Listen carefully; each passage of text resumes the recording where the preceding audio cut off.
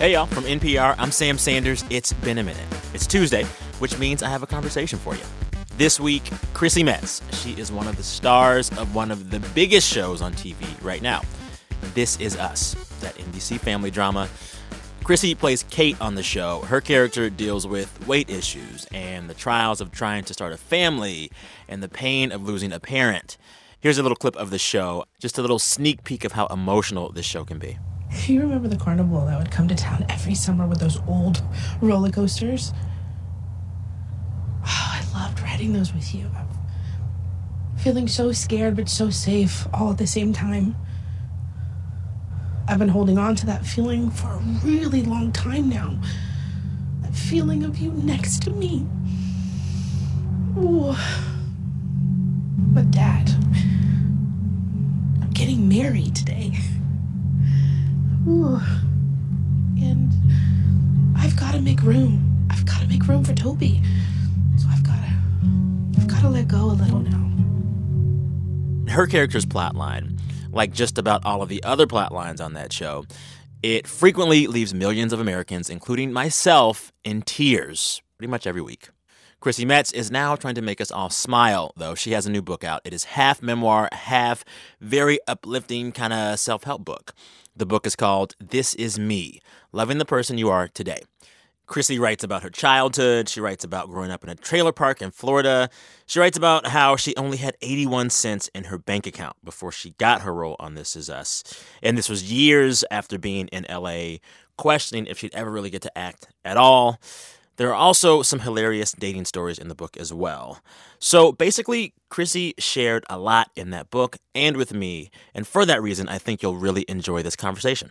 All right, here's me talking to Chrissy Metz. She was in St. Paul, Minnesota, at a stop on her book tour. Enjoy it.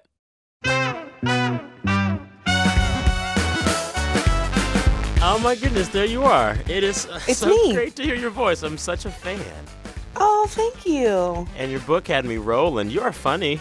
Oh, well, you sound so surprised, but thank you. Well, because you never know, right? Because it's like No, you don't. with actors and actresses, all that we see of them is like them on TV or them in that movie. Right. And you relate to them, but you're also like, oh, it's a role.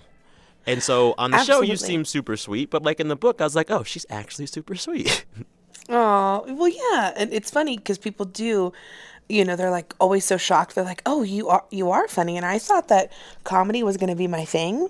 But it just turns out that I'm doing just very dramatic roles. So, which I love, but I do have another side to me for sure. So you're saying at some point you're going to have a Netflix comedy special. I mean, I'm just saying, potentially. I would put watch it out that. there, manifest it. Right? So, hey, thank you so much for your time today. I know you're super busy. You're on book tour. And I am. you're going everywhere. So where are you today? I am in St. Paul. Okay. We just flew in from Chicago. Prior to Chicago, we were in Birmingham, Alabama. My mother's from there. They're like the sweetest people. Right? I mean, I'm from Florida, and so I know what Southern people are like, but it was like a whole new level. It was so sweet, and had some pecan pie and some barbecue. It was really, Look at yeah, you. we had a good time. Look at you. So I was finishing up your book yesterday, and this morning I did a thing that you say in your book that we should all start What our did you days do? doing. I woke up, and before I got out of bed, I closed my eyes and spent like 10 or 15 seconds thinking about what I'm grateful for. Oh my In the gosh, that book. makes me so happy. And I Yeah, just sat mean, there and I said, I am grateful that I have somewhere to live. right. You forget about that. You do.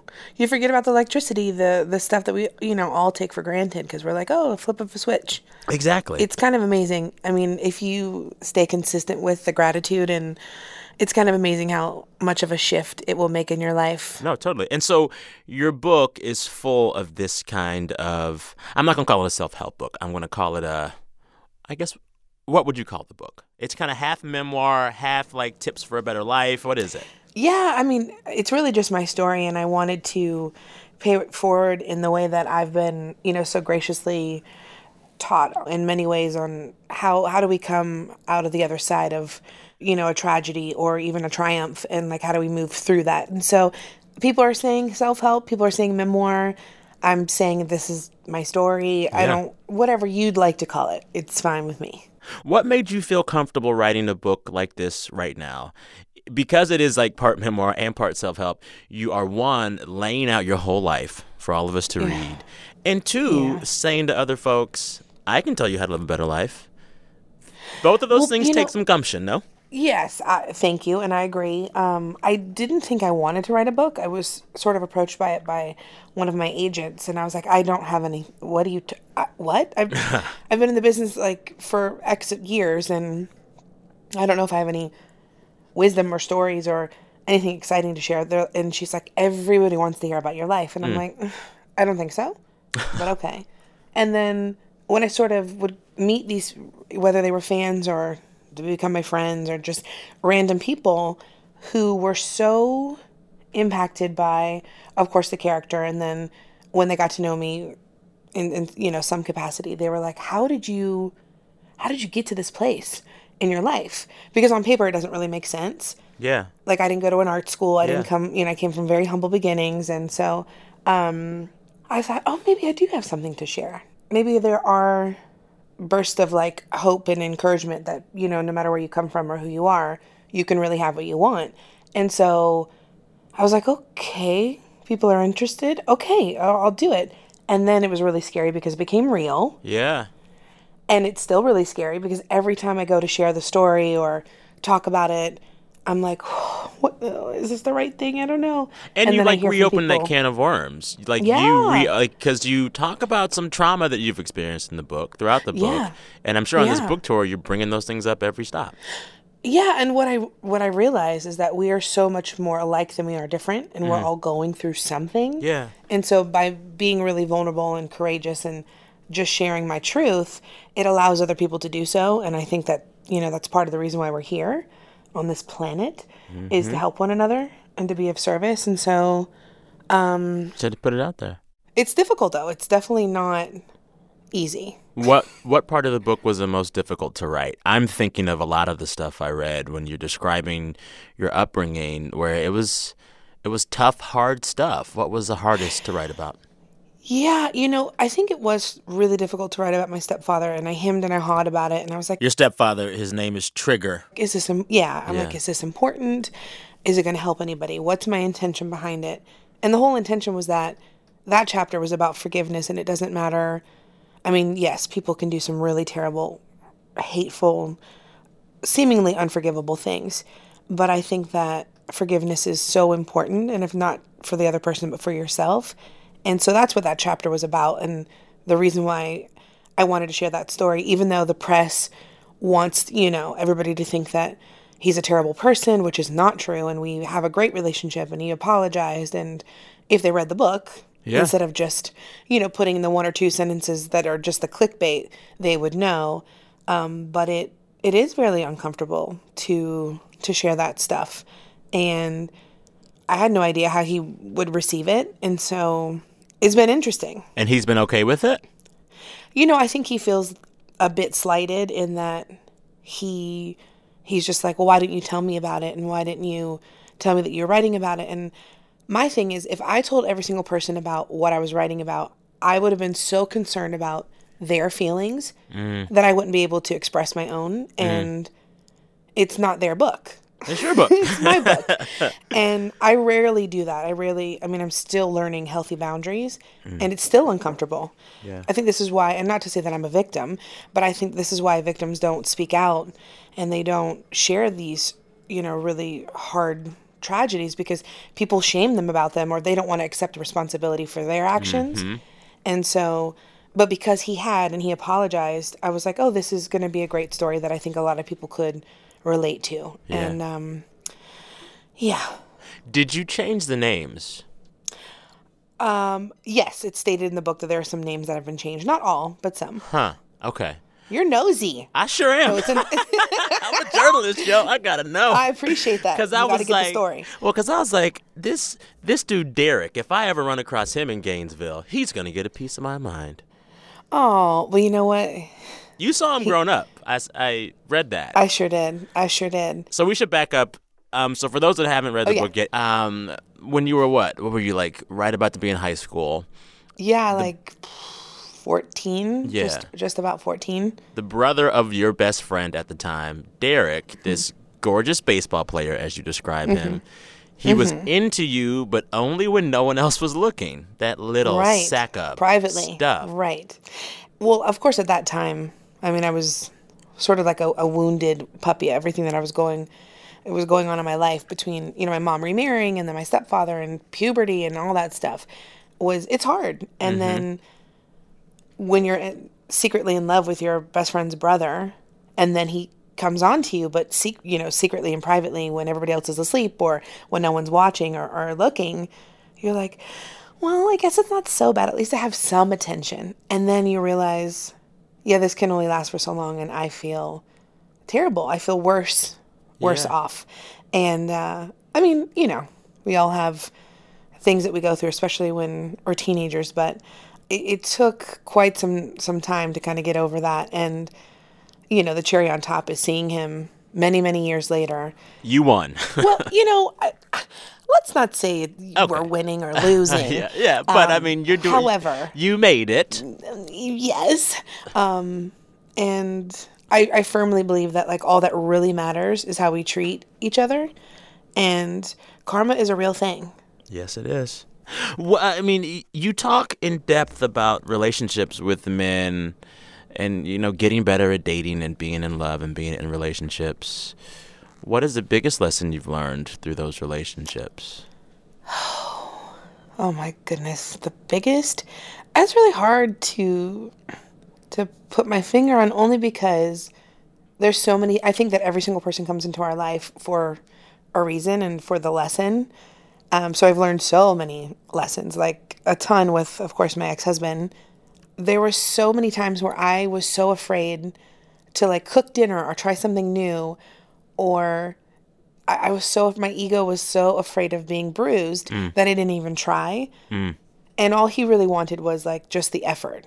Yeah. He could care less on how the food really tasted. It was more so the effort and, following through on what you say you want to do.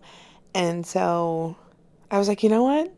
I can't worry about the outcome. I know that like my intention throughout the process, and you put love into it, then that's what's important. So many, many lessons. Yeah. One of which might be aware of your dietary restrictions before you walk into a date. I'm talking about the skateboarder. No, you didn't. Yes, I did. I read the book, Chrissy. I read the book. I was LOLing so hard. I was LOLing so. Well, one, like. The way you write about these men, the military guy on the plane who was trying to like join the Mile High Club with you, and then the skateboarder. Tell folks the skateboarder. Well, actually, I'm not gonna make you do that. Y'all gotta read the book for it. If you wanted to tell it, you could, but you don't have to. Listen, I'm not gonna say everybody loves a good poop story, but let's be real. Let's be real. And that's who I am. That's all I know how to be. So, I mean, the best part is that we actually went on a second date, so it wasn't that bad. Really? Yeah. Mm-hmm. So we should say, okay, to set folks up. Oh no. I'm gonna be real nice. Go for it. Go ahead. I'm gonna be real nice. Okay. A professional skater, guessing a good-looking dude. You are leaving the grocery store in the morning. You're back in Florida. He literally skates up to your car and was like, "Hey, yo, what's up?" And y'all have a date. Right. Pizza, beer, and pool. Right. Like I'm in college. Uh-huh. Yeah. But you have. I wasn't. But you have issues with dairy and issues with beer, both together or bad, or what? It wasn't cute. It wasn't pretty, and it was very funny. Yes. So read that chapter, read the book, and I think whether we want to admit it or not, people can relate. So. Oh, I can relate. I'm going to leave it at that. It's so funny that you brought that up. Oh, my God. All right, time for a break. When we come back, Chrissy Metz talks about meeting Oprah. All right, BRB. Support for this podcast and the following message come from Sierra Nevada Brewing Company. In 1980, with a few $1,000s and used dairy equipment, Ken Grossman founded Sierra Nevada Brewing Company. Ken's award-winning ales propelled him from home brewer to craft brewer. Today, Ken and his family still own 100% of the company, one of the most successful independent craft breweries in America. More at sierranevada.com. Hey, it's Maria Hinojosa, host of NPR's Latino USA, the podcast that takes you inside the Latino conversation. Each week, we'll take you into one story that will fascinate and often surprise you. Listen to Latino USA on the NPR One app or wherever you listen to podcasts. You also have this wonderful opening chapter in the book where you talk all about meeting Oprah. Was it as magical, casual, right? It sounds as if it was perhaps maybe even more magical than like meeting Beyonce. Oh, for sure. She just called you up one day and was like, hey. Well, to be clear, that her chief of staff called me first. I love that she has a chief of staff. Yeah, exactly. And I thought it was a joke. I thought that somebody was prank, like one of my friends. And I'm like, why would they do that? And then she's like, no, I'm actually being very serious. And I'm like, oh, okay. Hi. And so then she said, Oprah will give you a call. She's out of the country right now, but she'd love to talk to you before you come over for lunch. And I'm like, right. Oh, okay. What's so wonderful is that many years before, when I was in Montecito, where I actually got married, proposed to, and then got married eventually. Yeah. It's all these magical things that happen there.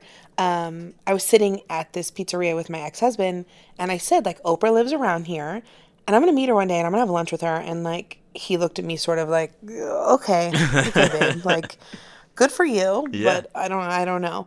And sure enough, many moons later, it happened. Yeah. And this is like a theme in the book. You talk about, like, speaking things into existence, believing in your dreams and saying them out loud. Yeah. And making the stuff that you want true. I appreciate that.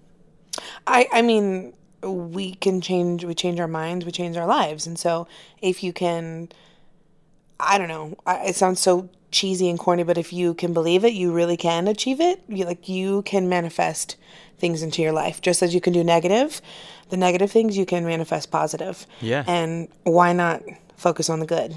Did you manifest This Is Us into your life? I mean, I think I did. In so many ways, I really do. I had always wanted to be a series lead on a show. Yeah. Something that was, like, meaningful and something that people would really, get something from, and not just, like, the butt of the joke and something corny. Not that I don't like corny stuff or comedy, but I wanted to do something that was going to be, taken seriously and regarded in such a way as it has been. And so, I mean, it's better than I ever even could have dreamed of, but it's definitely something I think that I manifested to some degree. Yeah. What are you trying to manifest right now?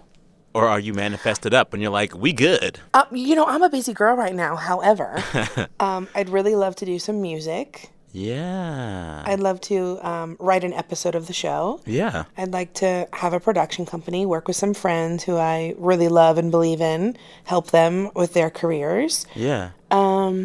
So, I got plans. Okay. I was reading, so you talked about going to church as a kid and enjoying Catholic hymns. I was raised Pentecostal but went to Catholic school. And when you said that you liked the hymn On Eagle's Wings, I was like, yeah, that's the jam. Honey, that is the jam. It's such a first of good all, song. It is so emotional for me. Yes. If I hear it, it doesn't matter how it's sung, performed, whatever. I'm like, it's just... It gets you.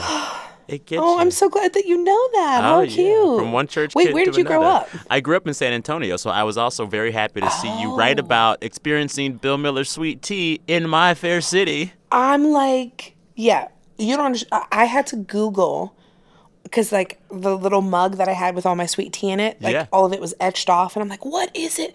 I have to know. I have to be specific. You don't understand. Kevin's like, really? And I'm like, really? Yeah. Bill Miller's Barbecue, that was my second job. Our first job, your first job and mine was McDonald's. But I worked at Bill Miller Barbecue, the place with the sweet tea. And I'm telling you. I'll tell you what, if you go back to Bill Miller's, order everything but the chopped beef. Trust me, don't get the chopped beef. Okay. So what I find really interesting about your story is that when you went to Hollywood, well, one, I love how all this unfolded for you. Like, you were taking, like, your little sisters and their friends for, like, a modeling acting audition, and then they saw you and were like, you audition. It opened up a lot of stuff, and then before you know it, you're driving across the country to L.A. to see if things might work out, but you end up not as an actor at first, but as an agent. Right. So I had maybe 1 or 2 auditions, and I was taking kids on auditions and becoming a set nanny. And my manager at the time suggested that I become my agent's assistant because she was looking for one. And I'm like, this is not what I came here for. Yeah. And like, do you not believe in me? And like, what's going on? It's seemingly self-serving. But what I came to understand through 9 years of being an agent, a junior agent, and then an agent was that I learned so much about the business and things that it feels so empowering when I'm like in a meeting or I look at a contract and I know how to read the verbiage and I'm like, oh, no, not this, not this. Doing it. It was difficult, though, because it was like watching your boyfriend take another woman out every day and everybody's going on auditions and you're like, yeah, great, have fun. Great. And I ate my feelings and I was depressed. Yeah. And I was like, this is not what I came here for. Yeah. But I also know, like I stated earlier, that we're here to be of service. And if I couldn't do what I wanted to do, I could at least help people do what they wanted to do. That's a good outlook because I know a lot of folks might get in that funk of not getting what they want and just like give up on it. Like, Yeah. those 9 years as an agent, was there ever a point where you were like, I'm probably going to be an agent forever? Oh, God, yeah. I mean, right up until I did that arc on American Horror Story, I was Yeah. ready to move back to Florida and teach preschool again. Really? Really. True story. And then after Horror Story, I was like, oh, great. Like, my career's going to take off. The universe is just, it's ready. It's ready for me. Yeah. And then nothing happened for a whole year. I had 1 or 2 auditions. Womp womp. And then when This Is Us came around, that's when I was on unemployment and I had 81 cents. But you were in my on bank account. unemployment. Correct. Girl. I'm trying to tell you. Okay. People don't realize Oh the my struggle goodness. is so Struggle real. is so real. And you were saying you had, 81 cents in your bank account? Yes, 81 cents. Whew. Yeah. And then all of a sudden, This Is Us came. And I was, one of my friends texted me and suggested that, I go to the audition. And I'm like, well, if you get it for me, I'll go. Because everybody and their mom wanted to go, and read for this project, this pilot, because it was different than anything else that you typically see during pilot season. And I was like, if you get the audition, I'll go. And the rest is history. Well, well, one, I got to just back it up for a little bit because, like, there have been some seasons in my life where you just, like, watch that bank account hover near zero and you quickly find out some life hacks to stretch that bread, to stretch that whatever. Yeah. Give me and our listeners a clutch, key, 81-cent bank account life hack to get through that stuff. Rice and pasta go a long way. You're right. Also, ramen, you can make a soup or you can make them potato chips. I'm just saying, you got to be You gotta do versatile. what you gotta do. And Also, don't be afraid to go. Like, sometimes you just got to go to that food court, get those samples, and walk back again in an hour. yeah, I mean, I actually have friends who have done that, and I mean, of course I've done it, but it's difficult because you're like, at what point, like, how much am I sacrificing for what I want to do? Yeah. But I'm not, like, alone in this. Like, Sterling lived in, like, a 6'4" walk-up, no AC. We're talking about the actor Sterling K. Brown. He plays your brother on This Is Us, right? Yeah. Huh. He's like, Chrissy, I used to sleep naked because it was so hot, and I couldn't afford air conditioning, and it was in New York, and I was going to school, and, like, we all have had these kind of crazy struggles, or people who've lived in their car. Yeah. I'm like, oh, my gosh, like, I'm not alone. Like, we've all really sort of paid our dues. And it just makes the success so Even much more sweeter. sweet. Yeah. And then also, if I was doing this as a young kid, I don't know where I would be right now. Because, no. What do you mean? Well, this, LA, Hollywood can eat you up alive. That's and true. I think if it happened much sooner, I don't know. Huh. So maybe those 9 years of being an agent made you just that much stronger and ready for all of this. Oh, 100%. Yeah. So I want to talk about your show a little bit, which is just... Sure.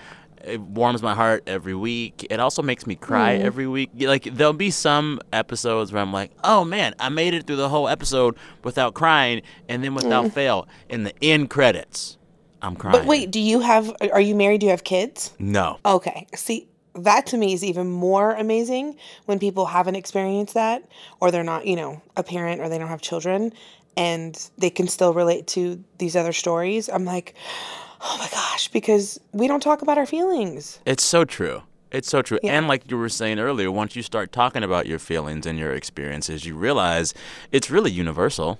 Yeah. We're all going through this stuff. We all want the same thing. We all just want to be loved. That's all we want. Yeah.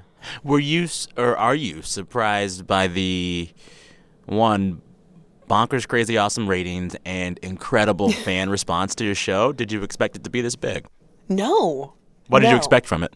I try to live without expectations. Okay. However, Okay. I was like, I just need a job. I just need to pay my bills.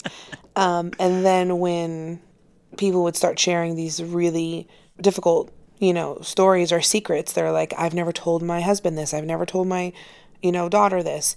And they would share these stories with me in, the grocery store. Like they were just sort of seeking an outlet and just wanting to say, listen, like I'm with you and I hear you and thank you so much because I've never seen my body shape on television. I've never, I was like, oh, this is something different. It's more than just a television show for entertainment. Is really opening up people's hearts and their minds. And it was probably around the 4th or 5th episode that started happening. Huh. What's been the most awesome or creepiest bit of fan feedback? Well, last night at this book event, this guy was like, you're so beautiful. You are. And his wife was right there. And she's like, okay, honey. Okay. And I'm like, wait, like, it's very nice, but I don't know what to say. I don't know what to do. And then, some people would just like bum rush me and kiss me. And I'm like, oh, no. This one lady in the airport, I just arrived and she was like, I want to hug you. And I'm like, oh. Your body, not hi. hers. Wow. She's like, that's all. I just want to hug you. I'm like, oh, okay. And listen, I come into people's homes every Tuesday night, so they think I'm like their girlfriend. And they're like, hey. So I understand. And a really funny one was I was at the mall and a woman was literally almost falling over herself on the escalator because she saw me and she was on the phone. Oh, no. And I was like, if this woman falls right now because she's trying to know, I'm going to be so upset. And then whoever she was talking to, she's like, I'm talking to my sister and we just love you. And I'm like, oh, thank you so much. The next day, I'm traveling out of LAX and the girl who she was on the phone with, her sister, was at the airport. Stop. I'm like, what? I'm not kidding. Were they stalking you? No. Can you imagine? We booked a vacation to Cancun just to come see you at the airport. See you. I'm not that exciting. But no, it was just ironic. And she's like, oh my God, you met my sister yesterday. You're meeting me today. I'm going on vacation. This is the best day of my life. And it's very, very sweet. See, I always heard that there was a secret LAX terminal for celebrities. You got to get on that tip. I'm not Beyonce. I don't fly private. Maybe at one point in time I might. I have not found the secret tunnel. If anybody knows where it's at, let a sister know. LAX, you hear us? Get at us. We need answers. Time for another quick break. Coming up, Chrissy tells me all about how the cast of This Is Us is really real friends in real life. All right, BRB.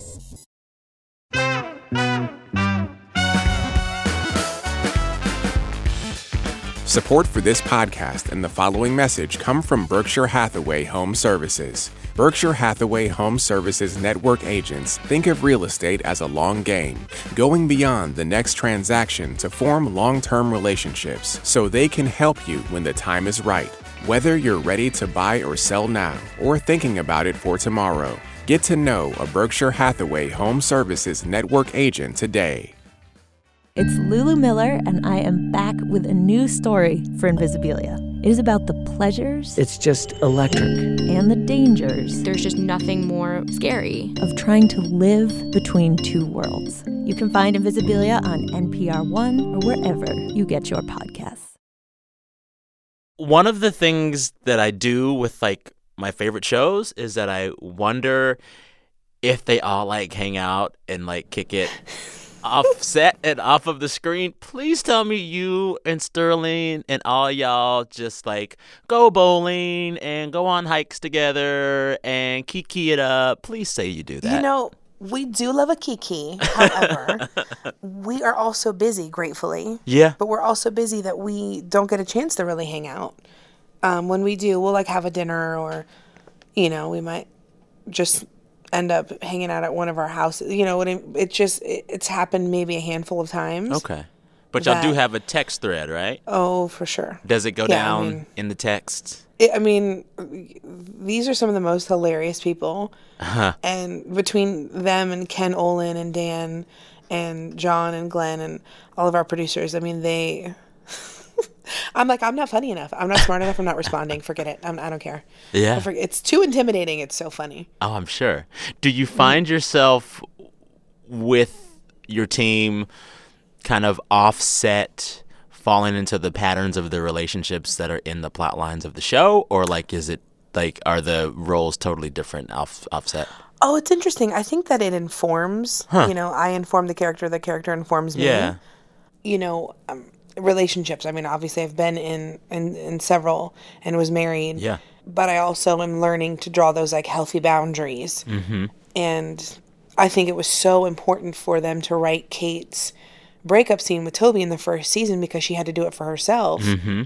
And just because she's a plus size girl, just because a guy was wanting to date her, doesn't mean that she has to date him. Those things I think are so important because they're not talked about. They're not ever written about. Mm-hmm. And to some degree, we definitely, inform each other. One of the things I was thinking as I read through the book and how you described your early life, you play a role on This Is Us where the father to your character is everything to that character. And he was a really good man and a really good father. But you write in your book about how a lot of the men in your personal life growing up, they were in many different ways not the best men and insufficient. Mm-hmm. And I guess my question for you is having a character who loves her father, who is such a good father in such a wholesome way, how did you channel that, knowing that might not have been your reality in your life growing up? Yeah.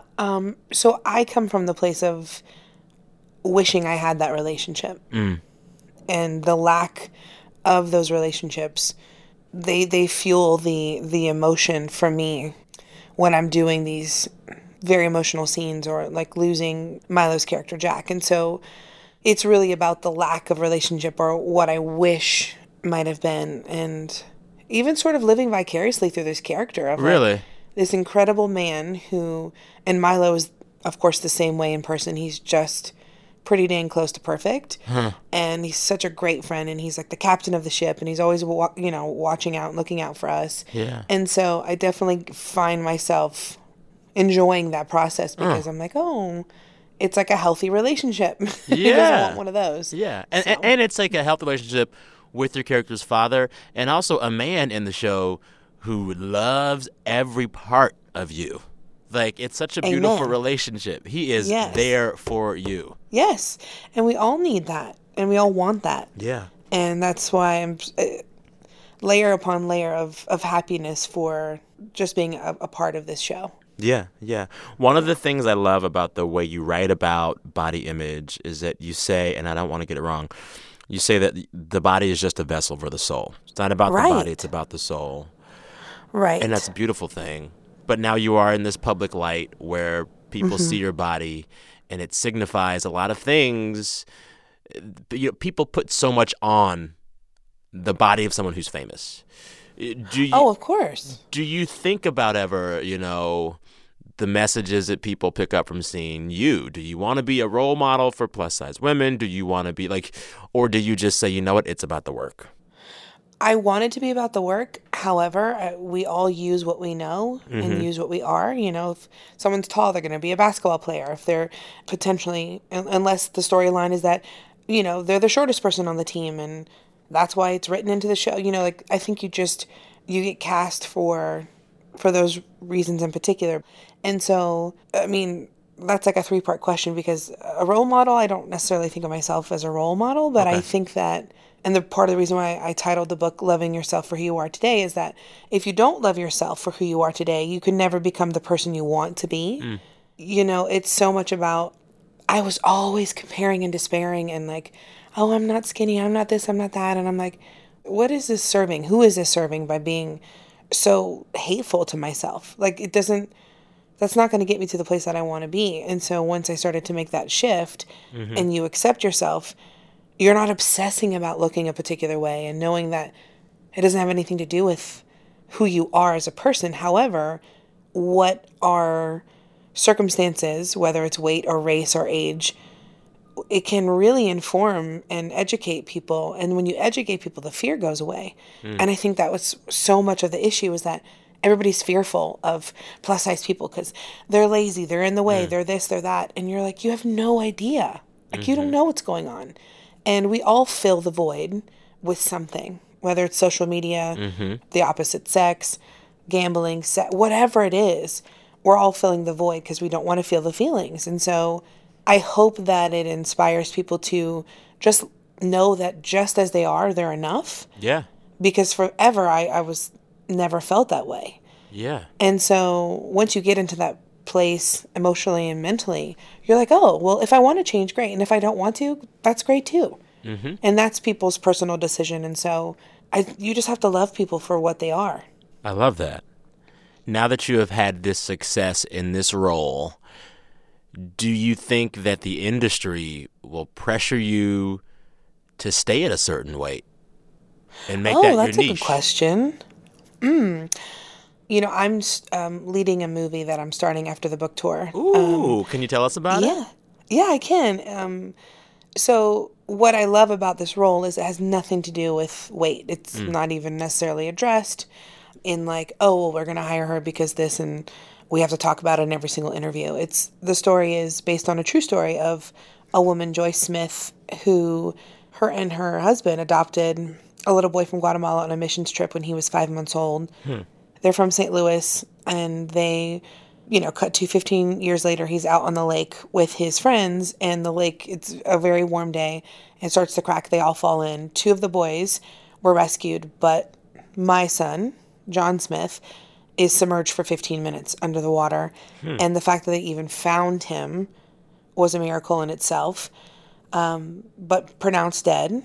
And by Joyce's faith and her love and the collective consciousness of this city and his church and his pastor, he came back to life. And it's so incredibly moving.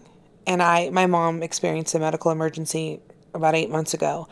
And what's wild is that the same things that I said to her doctor, Joyce says to her son's doctors.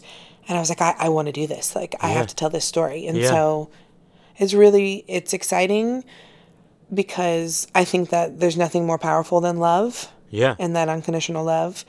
And it had nothing to do with, being a plus size girl. And so I think that really once you establish yourself and hopefully people start respecting your craft, it becomes about that. I hear you. I like that. Yeah. I like that. Yeah.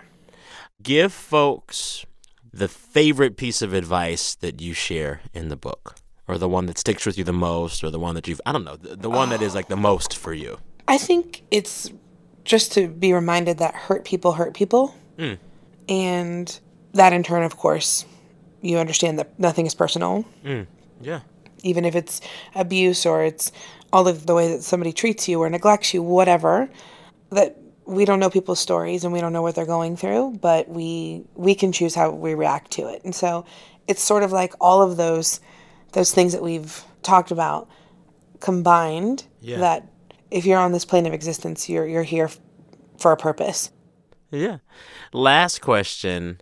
I am going to make you give me a newscaster impression before you go. You write in the book a lot that you're good with impressions and that you have a pretty good newscaster voice. Can I get some of that? Good morning. Good morning, everybody in the studio. Good morning. That's my Ann Curry, and I love her. She's a sweetie. I interviewed her. She's a sweetheart. Oh, I bet. I don't even know how anybody can have an earpiece, read the prompter, talk about something serious. I'll tell you what, we'll switch jobs for a day. I'll let you No, we won't. I will be terrible. Oh my! It's all pre-recorded. We'll fix it in post-prod. It's good. Okay, well then fair. Okay, then maybe I can do it. I do like to talk to people. Right? So then that means I get to go to the set of This Is Us. Oh, snap. Okay. Thanks, Chrissy. Appreciate you. You're welcome. No problem. Just let me know when. I'm sure you're busy getting on to your next thing, but I got to say, this was a high point of my week. I appreciate your positivity and your candor, and you are just an uplifting soul. Oh, thank you. That means a lot to me. Thank you for this. All right, take care. Okay, bye. Bye. Chrissy Metz, thank you for the conversation. Chrissy's book is called This Is Me, Loving the Person You Are Today. And her TV show is called This Is Us. Listeners to this show, if you're enjoying it, do us a favor. Leave us a review on Apple Podcasts.